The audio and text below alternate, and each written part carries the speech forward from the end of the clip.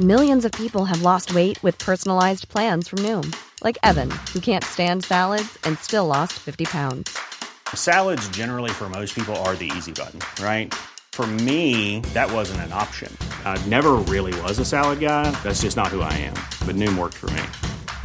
Get your personalized plan today at Noom.com. Real Noom user compensated to provide their story. In 4 weeks, the typical Noom user can expect to lose 1 to 2 pounds per week. Individual results may vary.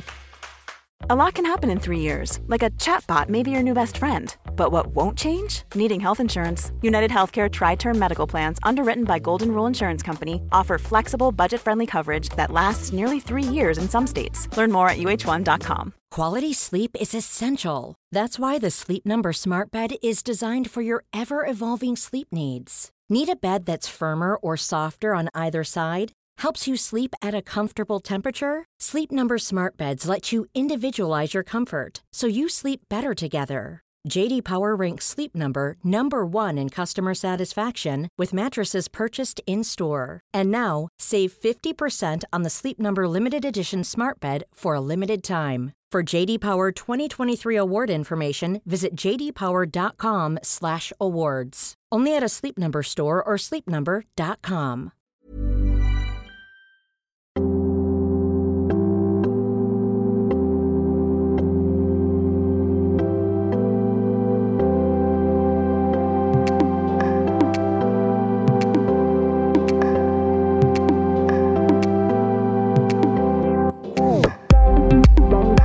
Hello and welcome back to Headstrong. You're listening with me, Louis Strong, the host of this podcast. Headstrong is a podcast where I sit down with a variety of individuals in the public eye to talk to them about their lives and their careers, but notably their vulnerabilities, to understand what the word headstrong means to them. This series is entirely devoted to the sport of cricket. And to date, I have had many cricketers on already, including Jason Holder, Jos Buttler, Sam Curran, and many more. And all of them are available to catch up right now if you just go to your usual podcast streaming service and search Headstrong. This series, we are supporting the wonderful Ruth Strauss Foundation, which has many wonderful ties to cricket, thanks to Sir Andrew Strauss. And I hope that we can continue to support the amazing work that charity is doing. This series is also sponsored by Ascot Group and McGill and Partners, and more information on these wonderful sponsors later on in the podcast. On this episode of Headstrong, I am joined by South African legend Morné Morkel. Morné now lives in Australia and indeed plays as a local in such things as the Big Bash. However, we had a chat about his move from South Africa and indeed his touring life to Australia and how life has changed dramatically for him. We also had a chat about how sport unites South Africa, as well as how Morné tackles injuries.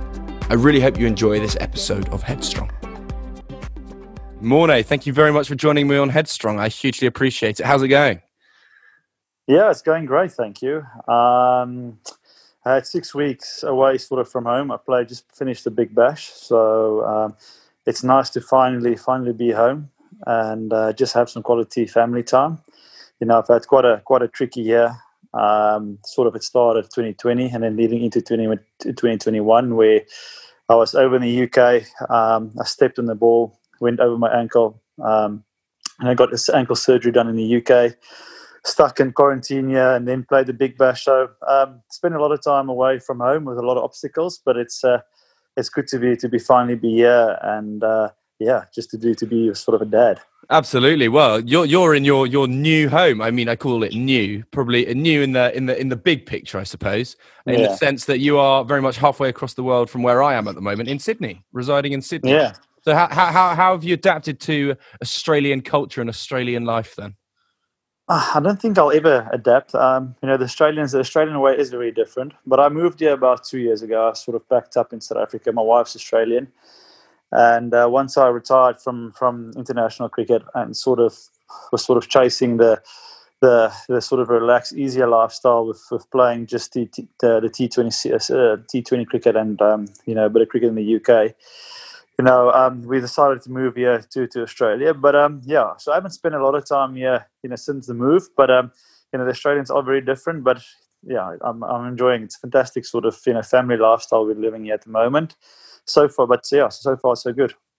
I mean, you are now officially an Australian citizen. Yeah. That's quite interesting for me to be talking to you in that sense. How does that feel to you? And when someone poses the loyalty question, I mean, is it now just not even worth questioning? So I've got my residency, so I haven't got like my passport, my Aussie passport yet. But yeah, it does feel very, very weird. I mean, I played in the local Big Bash. I played as a local. So yeah, it's a strange sort of ring to it, tune to it. But for me, I always tell the people that I never left South Africa with any bad blood. I'm still very passionate about South Africa. I still, all my family is still there. So I miss South Africa every day. But for me now, life is here, and it's a nice sort of journey. We started here now sort of 2 years ago, and then we'll see how it goes. What is it that you like about the kind of living in Australia then? Because as you say, it is your wife's home country. Your kids are now growing up there, and I imagine that the culture in terms of growing up for your kids is starkly different to what you experienced probably in South Africa. Mm-hmm. Yeah, especially here in Sydney, there's not a lot of space. I grew up in South Africa. We always had big yards. We had good space. We had that sort of we had that sort of freedom to go and roam. Well, in Sydney, yes, you do have that, but it's sort of on top of each other slightly a little bit. But yeah, for me, coming back to your question, it was just me. This something a box I needed to come and tick. I was when I retired, like I said, I still spend a lot of time outside South Africa, and safety for me was at that time it was a bit of a concern in South Africa, and with my family sort of spending a lot of time by themselves. So, for me, it was a no-brainer to come to Australia, and they've got beautiful beaches here. We stone throw away from one of the beaches here. So just for me in the afternoon to take the kids down and just unwind and get away from everything, it's magical. Was there any anxiety or anything? I mean, of course, you've travelled the world as a cricketer, but, moving countries entirely to live somewhere else, I would imagine is quite a daunting process. Because I remember when I went to Sydney for about 3 months and I thought that was quite a big deal. But moving there indefinitely is, quite a challenge for you, I imagine. It's bloody scary. I'm not going to lie. My entire life is still in storage there in Cape Town, in South Africa. But I think the most important thing for me is to, for me, it's just to stay in the moment. I don't look too far ahead. Yes, it's important to sort of, for the kids' sake, map out sort of goals and life plans and life dreams and all sort of things. But I think for me, because I'm still fairly fresh here in a new environment, it's just to sort of take it day by day. But also, South Africans are everywhere. So I've met some fantastic people here that is sort of making life a little bit easier. But it's definitely a scary and daunting sort of move, backing up, coming into the unknown where, to be honest, I don't really have a big network. All my network, I live my life in South Africa, is back home. And to now find a new physio, to find a new dentist, to just go and day-to-day sort of things. It's frustrating, but sort of things. I'm growing every day. I'm growing every month, and it's a nice sort of life experience. So what's been that biggest lesson then so far, apart from finding out where the nearest shop is? No, I think the biggest lesson for me so far, like I said to you, is just to stay in the moment. And one of the things I really struggled while I was playing and I was, away on tour is when I was home to really be present. And, I'm working on that sort of daily is to be with the kids. And, if we go down to the beach or we play here now, is to really work hard to shut down my mind and really be focused and enjoying, each sort of moment, or having a glass of wine at night just to really savor that moment. And I think with the slower sort of lifestyle we live here in Australia, that helps me quite a lot. Are you still are you picking those Australian wines then, or are you going back to your roots? Luckily, there's a South African store just around the corner here, so I'm getting my wine supply from him. But also, I'm trying a couple of good Aussie wines. Like I said, I'm finding my feet. Yeah, one thing I do have to ask is what my biggest fear, obviously coming from the UK, is the biggest creepy crawly or bugs here are just like non-existent almost. Yeah, In South Africa to Australia, it's not yeah. that starkly different. I mean, are you all right with that kind of stuff?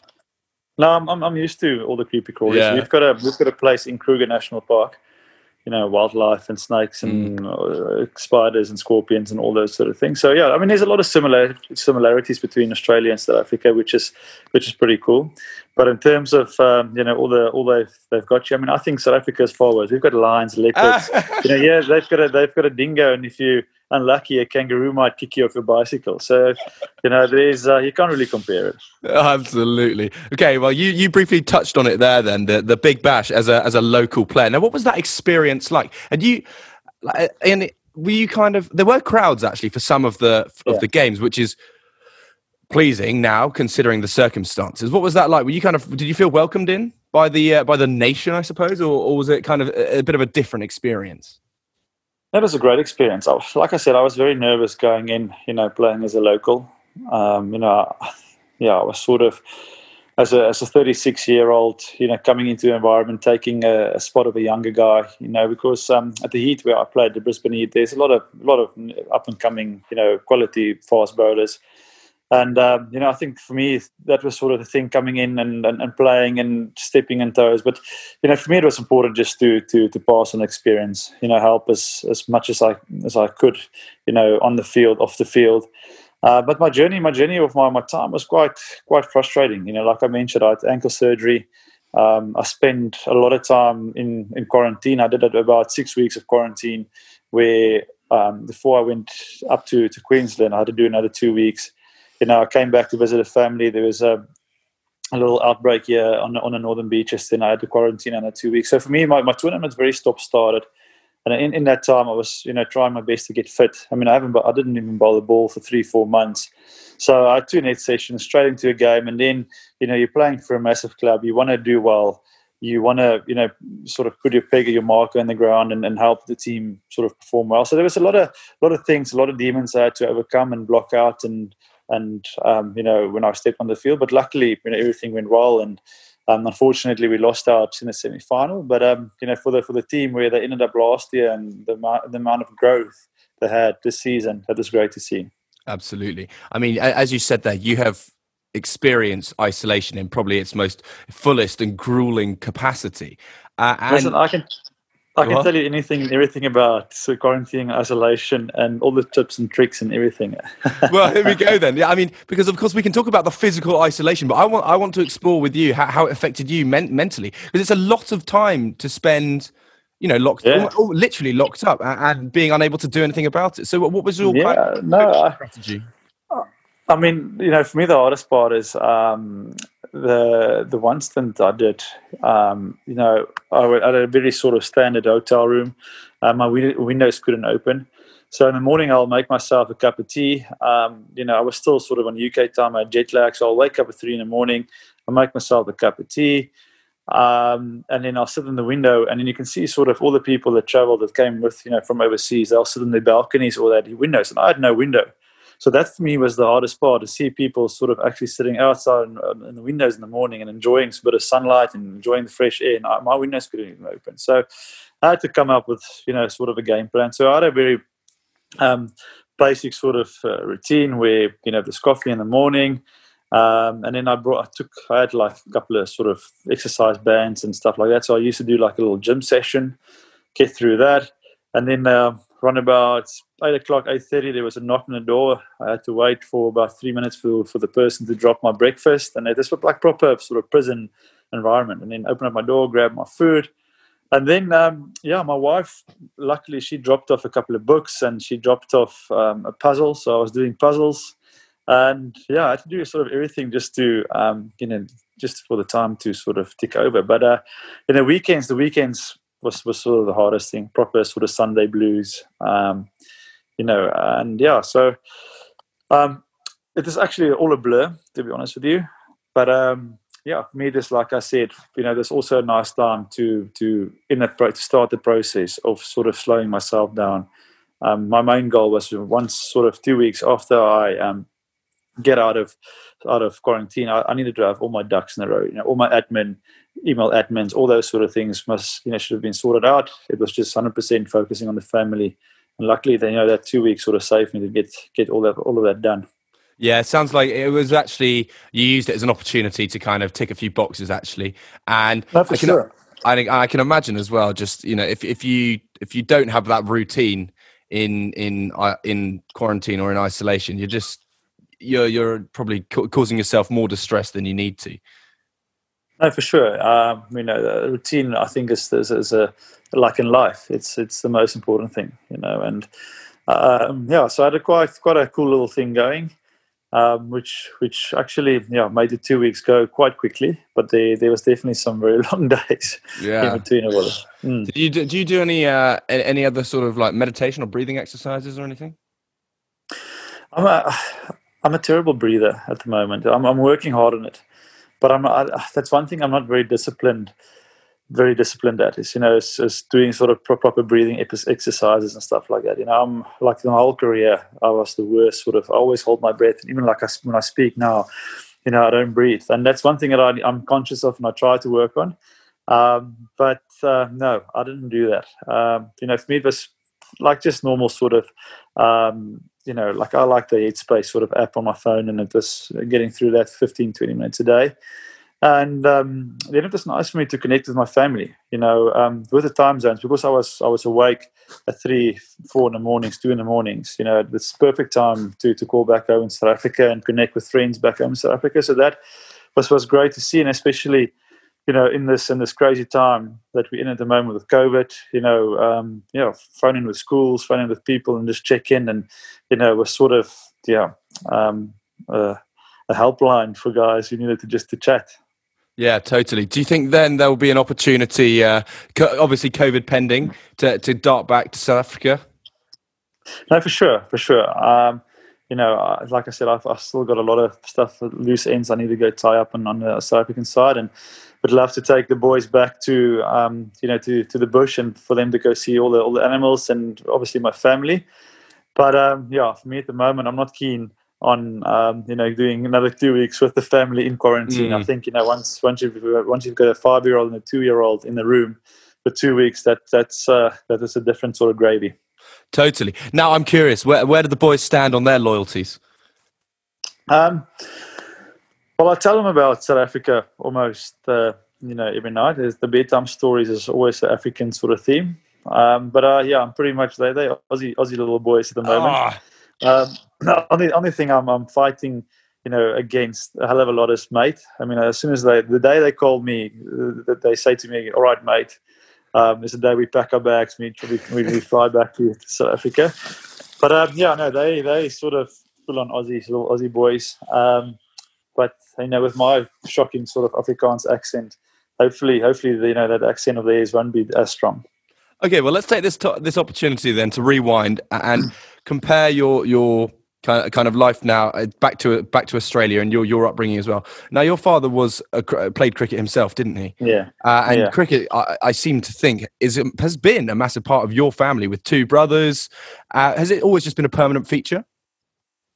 That was us. After school, we always used to pull the lawnmower out of the shed.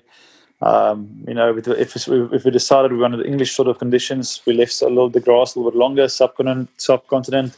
We also do a setting on the lawnmower and really make the backyard quite like dust bowl, like a dusty bowl. And so playing sort of rugby cricket in afternoons, breaking windows. That was the sort of normal afternoon in the Morkel household.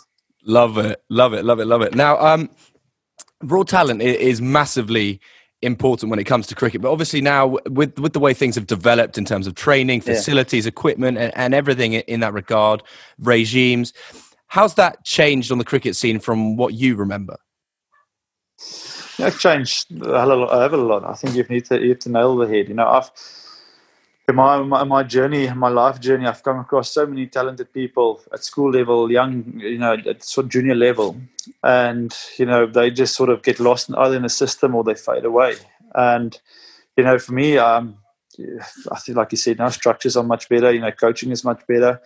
So for me, that's and also the support you get from home. I was quite lucky. Like, we grew up in a sporting family. My dad, took us to all the games when South Africa was playing. So we basically grew up next to a cricket field. And I think that home support that you get, it's not like a pushing support. It's a loving support. It's you finding your own feet in the environment or in the pool. And, if you struggle, he's there to advise you and to help you. But not once was we ever forced to do anything. And I think if you get that balance right, with talent, with hard work, that's to me, it's the recipe of success. I've been lucky enough to visit South Africa twice now on tour. And one thing that I can just 100% remember about South Africa and the South African schooling system and the boys that we played was the incredible competitiveness and kind of immediate rivalry that is struck up. Where does this stem from in South Africa? How is it so deeply rooted in the boys? It's incredible to see. Yeah, I just think it's in our blood. We grow up like that. I mean, like you say, now I went to, when I was still living in South Africa, I went on a weekend to a school. There was a school local to the rugby festival, rugby game, and there were 25,000 people watching, under 18 boys play rugby, and I was like blown away. It was on TV, it is just, it's next level. And I think it's that, it's families growing up loving the sport, and sport is the one thing that unites South Africa. If we do well, that's basically the glue of the country.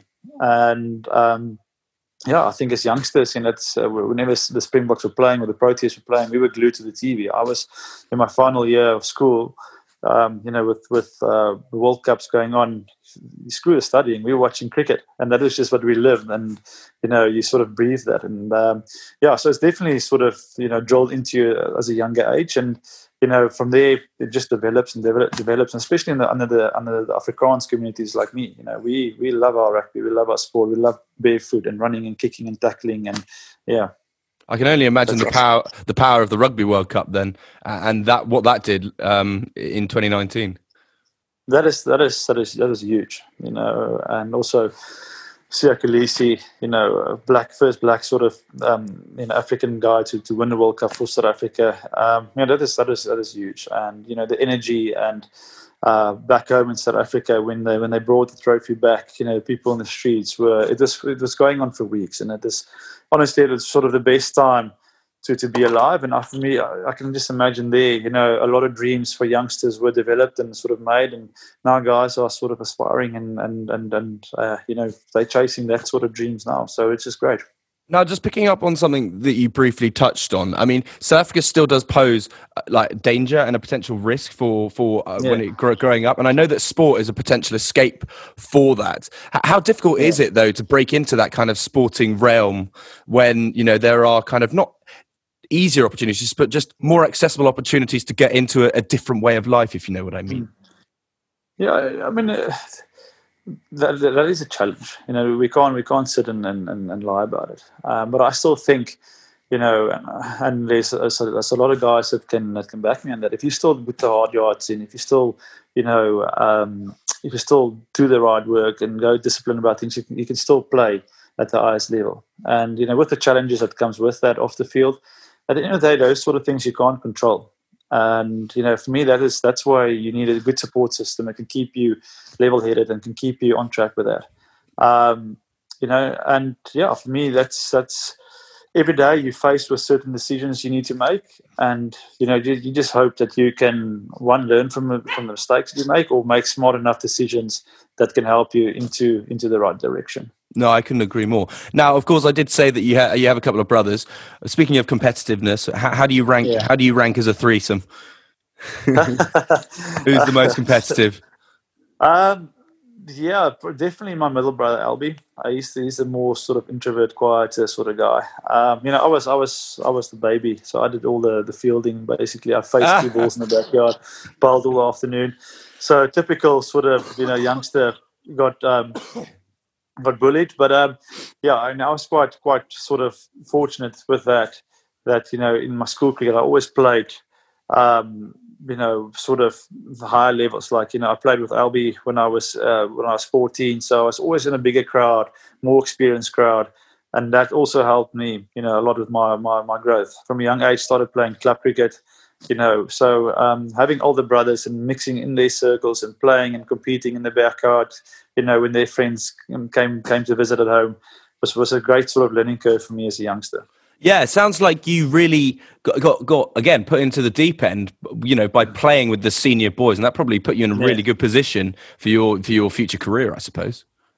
Yeah, I mean, I was sort of schooled from a young age, and I was luckily like a sponge, and I was soaking up, all these little things, and so as soon as my brothers, when they started sort of playing provincial cricket, like I said, we were always there, and just seeing how the guys pad up and how the guys prepare. And I used to bowl in the nets. I always used to love asking, "Can I just come down to the nets and bowl with you guys?" So I was quite fortunate that I had that sort of journey, or that sort of starting point in my life.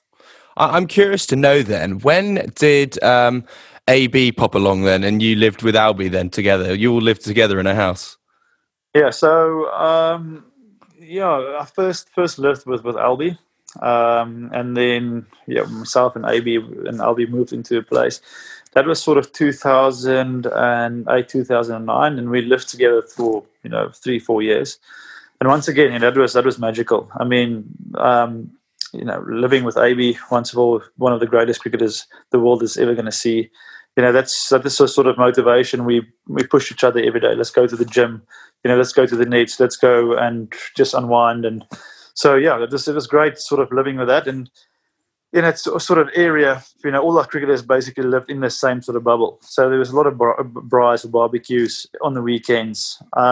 This real sort of band of brothers when I played for the Titans back then.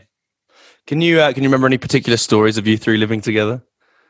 Any juicy stories? But those stories, they sort of buried. We're not allowed to talk about that. Completely. Well, I have to ask then, who was the messiest out of you three? It's probably me. I pulled the short straw. So when we moved into the house together, my brother Albie, he had the biggest room. AB at sort of second pick, and I was just sort of like a small room there in our three-bedroom apartment. And so I didn't have a lot of space. So I was definitely the messier one. My appetite was also much bigger than those guys. So I always used to eat a lot more. And I don't think I was the best sort of housemate, but it was great fun. Well, if we can just rewind then a couple of years from the time that you guys were living together, because of course, prior to that, you were called up for the South African cricket team, and that was that must have been a massive moment for you. But was that always a realistic goal of yours when you were growing up, and indeed for your brothers as well? Was it a realistic goal that cricket was a potential opportunity to be a form of employment? No, for sure. That's when I was at school that I used to daydream about that. Just stare at the window and visualize myself playing for South Africa. When I used to go out at school level and bat, I always used to role play like I'm this guy going out to bat, like Matthew Hayden or Sean Pollock bowling. And, I was quite lucky that with how things worked out for me. I finished school. I was about to start uni. I was sort of, lined up to go play a bit of league cricket there in the UK. And then, once again, my brother said they were sort of getting ready. The West Indies were touring South Africa, and they played a warm-up game against Easterns. And my brother said, "Listen, it's 2 days out before the game. They're looking for net bowlers again. Come and bowl." And I went that afternoon. I bowled to the Eastern boys in the nets, and the coach was, "Listen, what are you doing with your life?" And I said, "No, I'm not sure." And he walked me that afternoon to his office. He gave me like a rookie junior contract, and I was then sort of contracted with the first class team. And a year down the line, the same coach, Ray Jennings, coached South Africa, and England toured South Africa. And they had Flintoff, they had Steve Harmison. So he phoned me. He said, "Listen, we need some tall guys to come and bowl and prep, Callis and those guys in the nets for the upcoming Test series." So I went at afternoon, bowled. I had a fun afternoon, bowled to Callis, and Callis walked out and he said, "Who's this guy bowling?" And Ray Jennings said, "It's Albie's brother. He's like a 20-year-old, 19-year-old. He doesn't really play." And Callis like, "Can we play him in a Test match tomorrow?" And sort of there, like the word of mouth sort of, went about me bowling, and I was a tall guy, I got a bit of bounce. but I was lanky. I was all over the shop, and there was a bit of interest in me. I played a handful of first class games. Andre Nel got injured in a test in the first test at Johannesburg, and then they called me and said, "Listen, you're playing Test cricket." So after playing a handful of first class game, I was straight into the big boys league, and then jeepers, I had to swim quite quickly. I found my feet. It's crazy how the stars aligned so quickly for you. What was that? Yeah. What was the most immediate challenge then for you as you broke into that team then? Because you were going into the side with some big names in there already. Yeah, my biggest challenge is because the boys were already in Durban for that second test, so I arrived sort of a couple of days later, and I walked into the change room, and then all these big guns, Jacques Kallis, Mark Boucher, Graeme Smith, and I'm walking in, and I'm not quite sure where to sit, so the only spot open was next to Jacques Kallis, so I put my bag down next to Jacques, and I said, "Hello, Jacques, I'm Morne." And he just gave me like a proper, old school look and just nodded, and then that was it. So I sat next to for the next 5 days. I sat next to Jacques Kallis, which was pretty cool. Starstruck. And then the morning of the test match, Graeme Smith came to me and he said to me, "Listen, yesterday in the practice, his helmet broke. So can he, because those days we didn't travel like nowadays with all the helmets and all those extra spares and stuff like that. So listen, can I take your helmet? Because you're probably going to bat 10 and 11. You won't be needing your helmet." So I said, "Sure, take my helmet." And he left his broken one, which is like a double XL, helmet. He left it on my bag. And as the test match went on, it was my turn to bat. And I was too nervous and too scared at the time to go and ask for my helmet. So I took his broken one. And, Biffy took all the inside padding, everything he took out of the helmet. And there's like a little Velcro, little sticky sort of thing. And that thing is it scratches. So I walked out to bat. First of all, this helmet was way too big for me. So I was with my shoulder sort of trying to keep the visor, not from covering my eyes. But also this thing was scratching my forehead. And I managed to get I had a little partnership with Sean Pollock that first innings. And I remember coming off and my forehead was just like raw. All the skin was off. And going back to bat the second innings again, putting that helmet on, I was hating life. But it's those sort of things when you walk in and it is just, like you say, there's big, massive personalities. And you just feel so lost. Did you get your helmet back? No, eventually, I went to the manager. I said, "Listen, Graeme took my helmet. I've got this broken one." And so there's a big sort of laugh and like a massive sort of, raw skin and sort of graze on my forehead. That's a great story. Well, nonetheless, I mean, Graeme ended up giving you some enormous backing, which is magnificent. Let's talk about your international cricket then, from kind of in the broadest sense. What's the most challenging part of international cricket as a whole entity? Maybe it's probably changed slightly different from the start of your career to the end of your career, because I know that family became far more important and decisions became a lot clearer for you. But what is that big challenge that you reflect on and go, actually, that was the hardest part? It's a simple, not to get too sort of technical about the game. I think the hardest part for me was the media. The hardest part was social media. Like I said, I didn't play a lot of first class cricket. So for me, all my learning, I learned my trade basically in international cricket, where, at 22, 23, it's a tough world. The margins are so much smaller.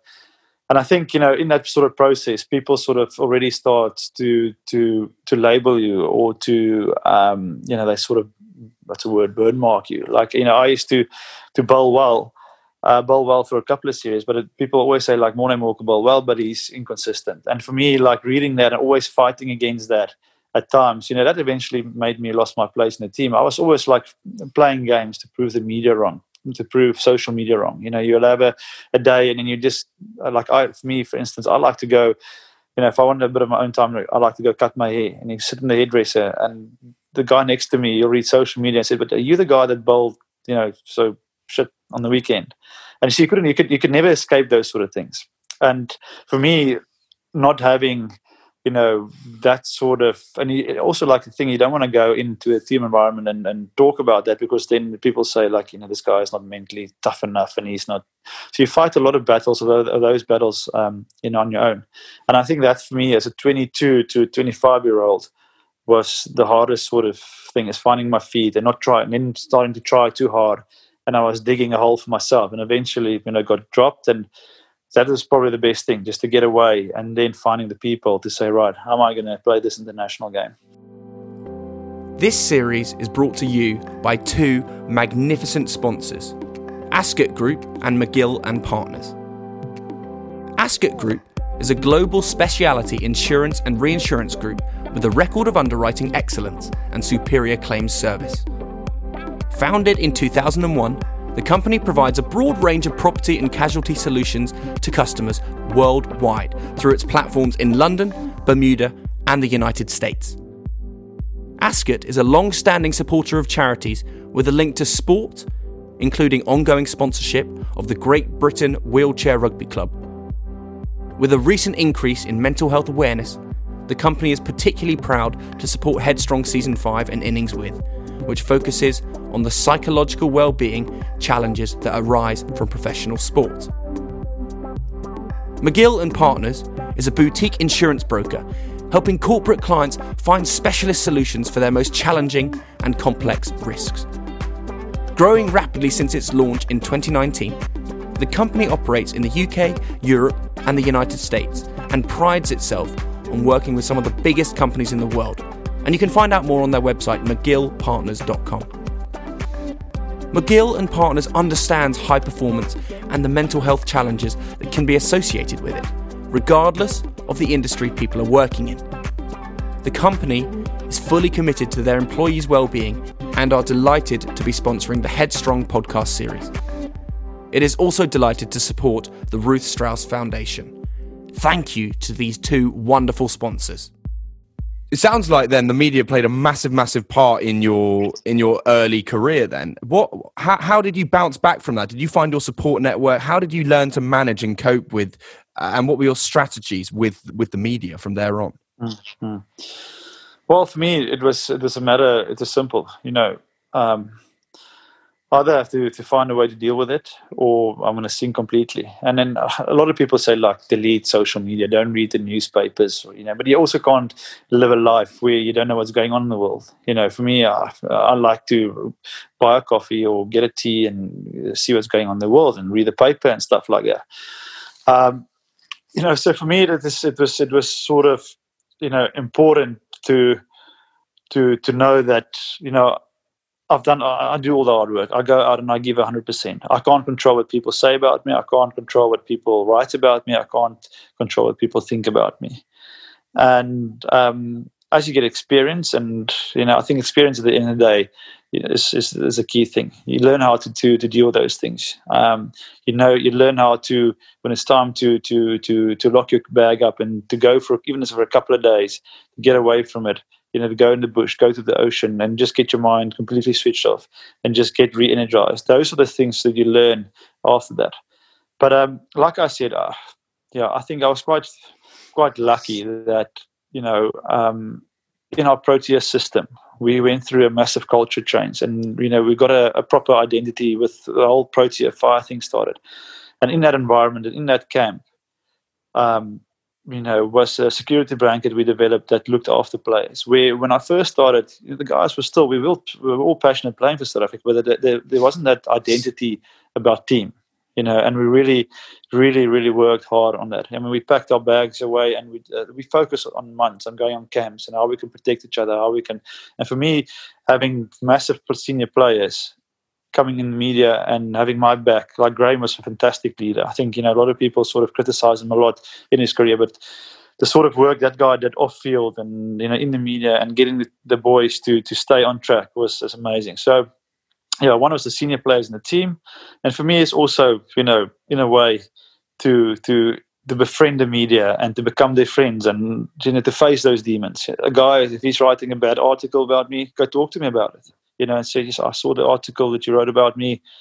This is my feelings. This is how I feel about it. And, you have a discussion. You later on form a relationship with the guys, and they they sort of understand how you feel. Keep your friends close and your enemies closer. Boom, there you go. Now, also another challenge that you have previously spoken about, and one that I do want to lightly touch on. International cricket, you do spend a lot of time away from family, going on long tours, and that is exhausting. How did you manage that? What was the biggest challenge about that, and how did you learn to cope with that? Of course, from time to time, I'm sure that family was there the option for them to come on the tour, because I know that the England cricket setup pre-COVID, that was of course an option. So how did you manage that?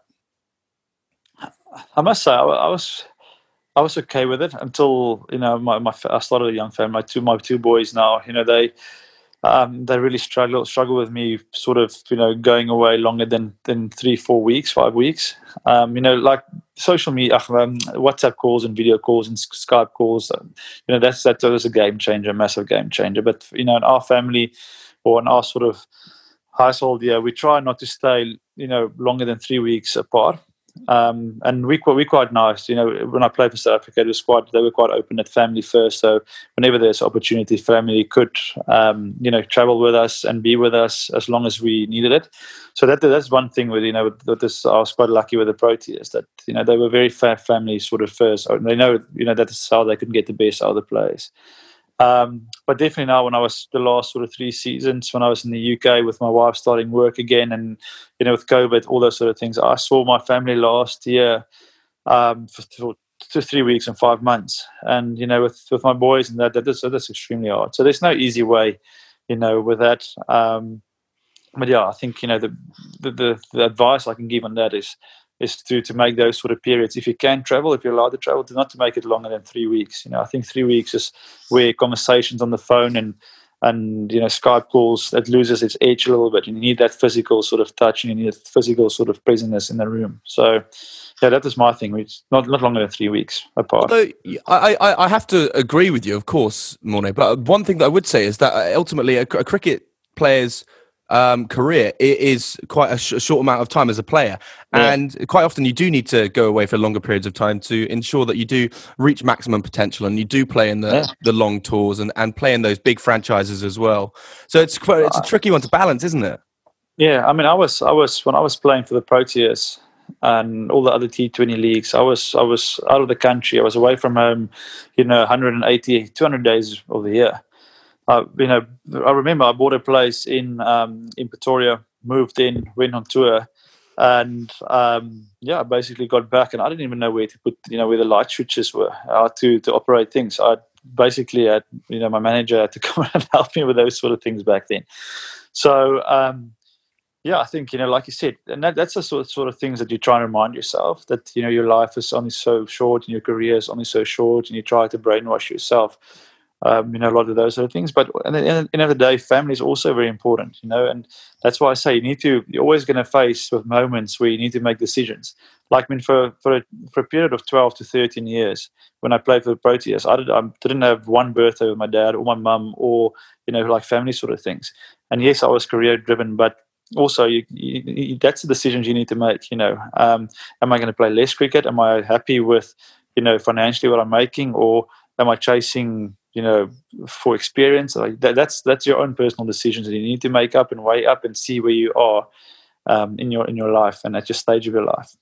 Definitely. That sounds difficult in regards to your birthday. I hope the boys made you a cake. No.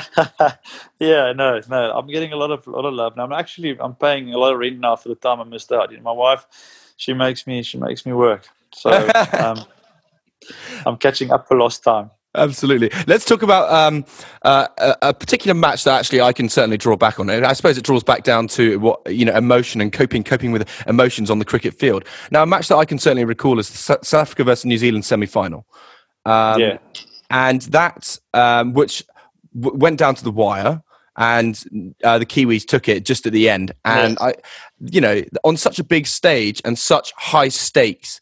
How do you manage your emotion when it comes to delivering in a performance? That was a massive game, and I think there's quite a nice photo of me sitting on the field crying my eyes out. But that was just when Grant Elliott hit that ball for 6. that was just like, everything that I've kept together, the poker faces, the braveness, everything just there in that moment, just, it just burst. It was like a dam wall just burst. Because I knew there, the chances of me ever playing in a World Cup again, that was my last opportunity. And I honestly felt and I honestly believed that, the team we had there was a team that could go on and win the World Cup. And, with everything that goes with a South African team whenever we go into an ICC event with chokers and stuff like that, I honestly felt that day we didn't choke. It was just a great game of cricket. Cricket was actually the winner of that day. And and it is a fantastic atmosphere, fantastic crowd, and to sit there for 2 seconds and to know that is now the end. That is now sort of the line in the sand for me and for this great bunch of guys that we did everything for almost like a year and a half. Everything was just for that World Cup, and it sort of came to an end very quickly. Yeah, I think with big games like that, as you say, it's just you do hold in all this emotion on such a big stage, and I suppose it's just like the bursting a balloon, and it just kind of just flows out of you. It's that, but also at that time as a senior player, for that 6-8 weeks, you're the guy that you front up for a lot of things. A lot of emotional energy goes into those things to pick other guys up that might be struggling on tour. You've got issues, not that I had, but issues potentially at home that you need to sort out. So there's a lot of sort of layers of things that form in a period like that. And it's like anything. If you chip away at the strongest wall, eventually there will be a crack. And that was my sort of crack that is done. As a senior player, then, how do you manage kind of giving your energy and emotional energy and time to people that are looking up to you? But then, how do you manage it to make sure that you do give enough time for yourself? That's very important. I think I'm still struggling with that. I think one of the best guys that's sort of figured that out is AB. AB there's a lot of pressure always on AB to go out and perform and to go out and do his thing. And, he's just a guy that listen, tonight I'm shutting down. I don't want to see you guys for a day or two. And I think the maturity that we had in our group and in the understanding that we had in our culture, is that it was okay. We understood, everybody, like I said, we're going back, I'm just going to rewind a little bit, back in our meetings, it was a big thing for us to be able to be vulnerable in front of the team at times, so the team can actually know what's going on. So if you keep all those things inside, that's where that's sort of a red flag. That's the trouble area. And we sort of going into the World Cup, we understood everybody. If AB wanted to go and sleep, or if he walks in the morning at the breakfast and he's sort of just sitting on his own, it's not like he's angry or he's upset. He's just that's his place. And I think as soon as you figure out that sort of balance, and you can find your own sort of way without being an energy sapper where people think, what's now wrong with him today? Is he sad or whatever? If you can be not an energy sapper, but people can understand that sort of space you're in, then that's quality. That's great. I'd really like to hear about that the culture. It sounds really great in within the South African dressing room. Now, of course, I do need to say something about you, Morne. You're, of course, a world record holder, and now that's pretty cool. Do you want to tell everyone what your world record is? Do you want to come on my boat? I've won for all the nobles I've bowled. Shocking. So Morne is the world record holder for the most amount of wickets taken on no balls. No balls, yeah. How many is it? I think it's 13. Well, there's the official and then the unofficial as well. Yeah, so at least I'm a record holder of something, So that's not something I'm very proud of. But sort of my career. Whenever I took a wicket, I could never sort of express and celebrate because I always have to worry. Shit, it was my foot behind the line. And once the DRS, once they've given the green light, I'm like, oh, and then the moment is gone. But, exactly. Well, you've played a portion of your cricket now over here in the UK. In fact, you've played quite a lot of cricket over here in the UK. Lovely. Where's your favourite place to play? Without a doubt, in the UK, the Oval. Lord's is special. Sort of walking down through the members area. Then the people popping the champagne, and fantastic atmosphere at Lords. You can't take that away. But I have to say Oval. I mean, I've 3 years of my life now playing there for Surrey, and Alex Stewart is an absolute legend and looked after me, and we managed to win the championship there, which they did. It's the first time in donkey years. So to be part of that and to call Surrey and the Oval my home ground was pretty special. And on a Friday night with the T20 there sold out, they call it the best nightclub in town. So that was quite cool to play there for 3 seasons. So I really enjoyed playing for South Africa, touring the UK. I think when I said to you earlier, one of the big things is you need to find ways to get away from the game. And I think whenever we played in London, to go into the streets of London, to go to a theatre show. I mean, I think I saw Phantom of the Opera about 15 times, and to go and experience that for me. Oh, sorry, I lost you there. That's all right. That for me was the ultimate. So I really enjoyed that, and then. We always used to travel. I also used to travel with my fishing rods and stuff. So we had quite a nice group of guys that enjoyed fishing. So whenever we go to Sri Lanka, fish in Sri Lanka from there, we stop off in Maldives and then fish for 5-7 days in the Maldives. All those sort of subcontinent sort of places where you could fish and where you can go and explore and, get out. Those were the places that I love sort of touring. So enjoy that. Are there any British delicacies or anything that you miss particularly about the country? It sounds like maybe fish and chips. Fish and chips, bit of Yorkshire pudding, rice pudding. I used to be a sucker for rice pudding. And then you can't be the proper sort of pub meal. So have a couple of beers, sit in the pub, and just talk old stories. For hours. One thing you probably don't miss is the rain. No, the rain, and then that first 2 weeks, 3 weeks in April, start of the season. When it's freezing cold, and as an overseas pro, you must bowl the overs, but you can't even feel your toes. I'm not going to miss that, but I'm going to miss a lot. I was quite lucky that in my time there, I stayed in Wimbledon, and that those 2 weeks when the tennis is on, it was the best 2 weeks, sort of, to be in the UK and just to soak up the tennis atmosphere, and so it is a quality place. Well, speaking of frozen toes, I have to talk to you about kind of injury, because unfortunately in your career you have been no stranger to injury, and that is an enormous challenge when you are employed as a professional sportsman, naturally. Yeah. But it's not just the physical challenge and the big barrier of injury through physical restraint. It's the mental battle that you have to endure when you are recovering from injury. Now, how did you kind of challenge your own mindset when you were returning from injury, and indeed when you were injured? What were your kind of strategies to not only go through physio and get through all the physical kind of demands, but how did you cope with that injury, being away from the team? Yeah, I think you go through stages of injury. When you're younger, you think, okay, you've got time to play, and you will, there's always time to get fit. But the older you get, if you pick up injuries, again, the media starts labeling you, as a fast bowler, he's too old. Like at 33, 34, I felt like I was bowling the best sort of, in my career. And, but you always people say, no, Morne is now 33, he's on the wrong side of 30, or, he's old. But I was physically and mentally, I was then sort of in my prime. So I think that's the sort of again, it's a tricky stage when you get injured there. So I just looked after my body, as best I could. Ate well, trained well, slept well. Really was on top of all my recovery. Looked after the amount of balls I bowled. Was very careful, those sort of things. And it also helped, like we had a fantastic bowling unit. So we used to bowl teams out. So sometimes my workload, wasn't as high as it used to be. But in terms of injuries, there's a couple of games you just have to suck it up, and you play with injuries. I mean, my last test match, I first had a sort of side strain, and I said, no, listen, I want to carry on. I can't now not play, the last test.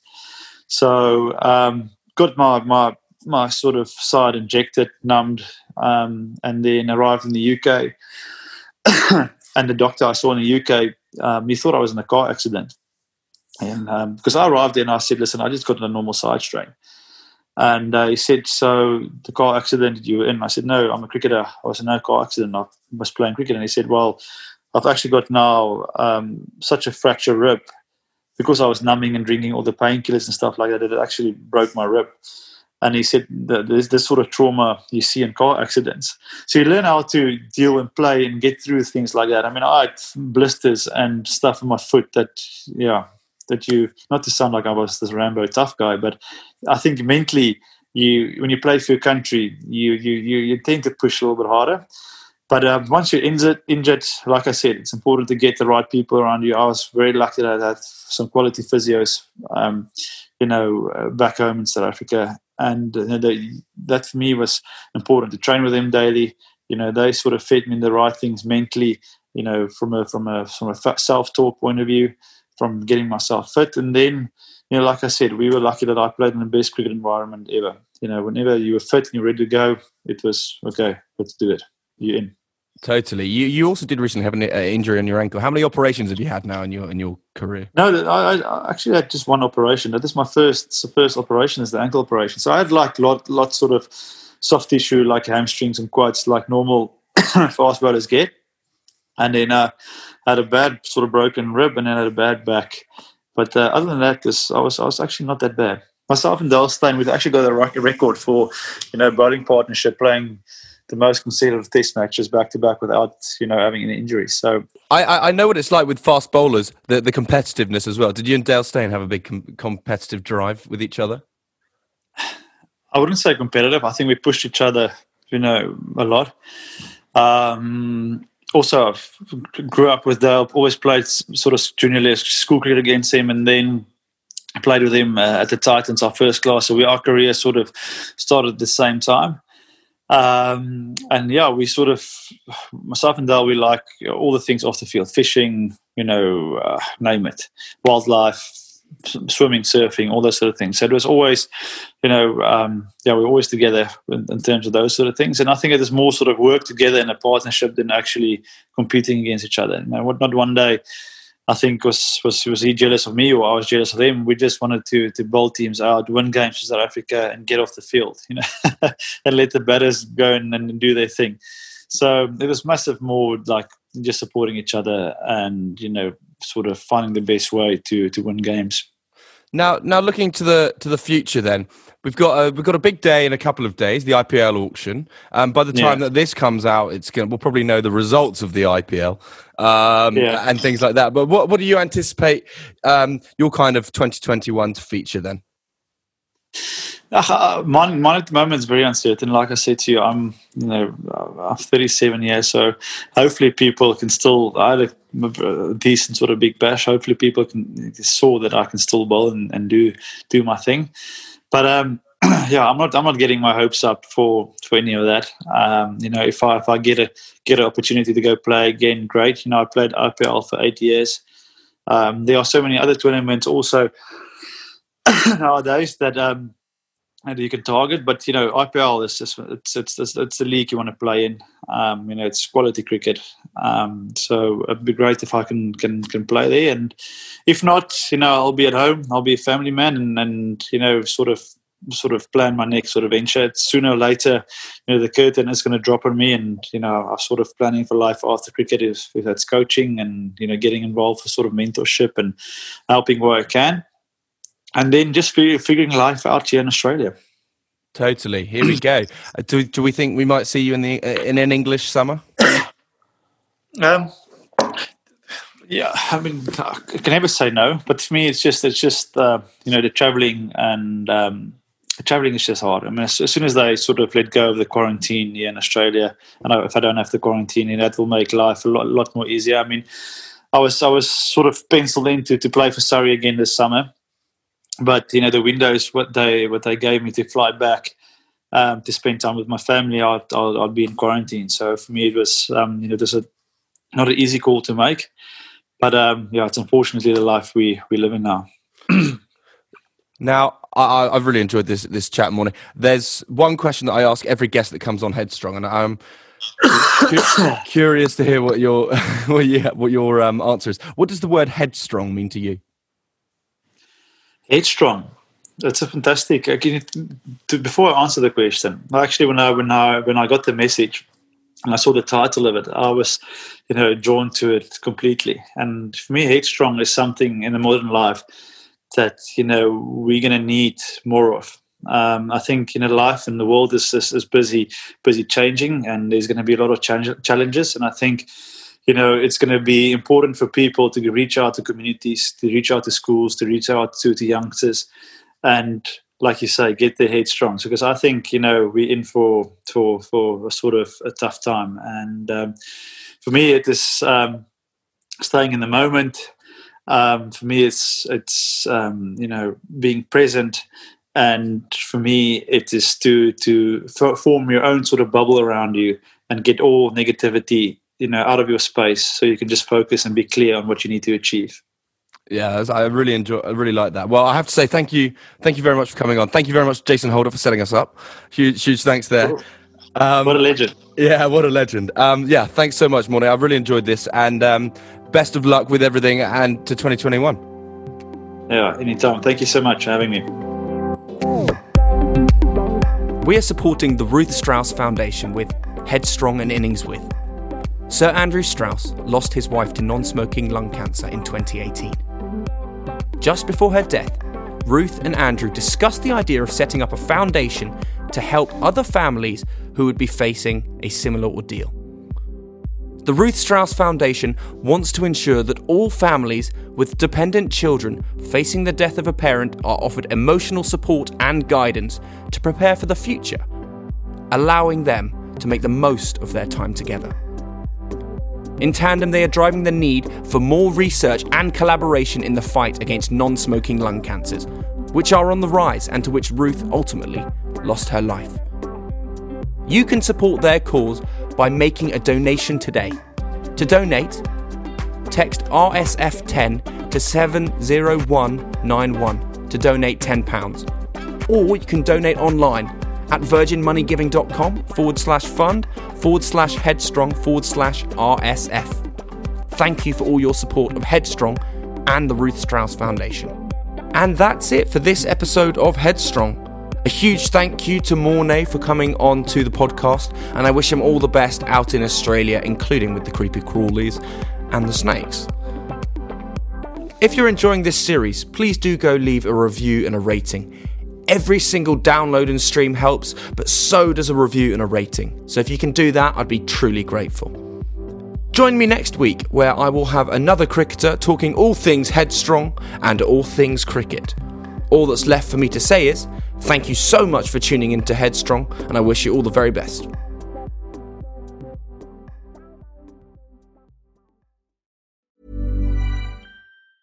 Mom deserves the best, and there's no better place to shop for Mother's Day than Whole Foods Market. They're your destination for unbeatable savings, from premium gifts to show-stopping flowers and irresistible desserts. Start by saving 33% with Prime on all body care and candles. Then get a 15-stem bunch of tulips for just $9.99 each with Prime. Round out Mom's menu with festive rosé, irresistible berry chantilly cake, and more special treats. Come celebrate Mother's Day at Whole Foods Market. Ever catch yourself eating the same flavorless dinner 3 days in a row?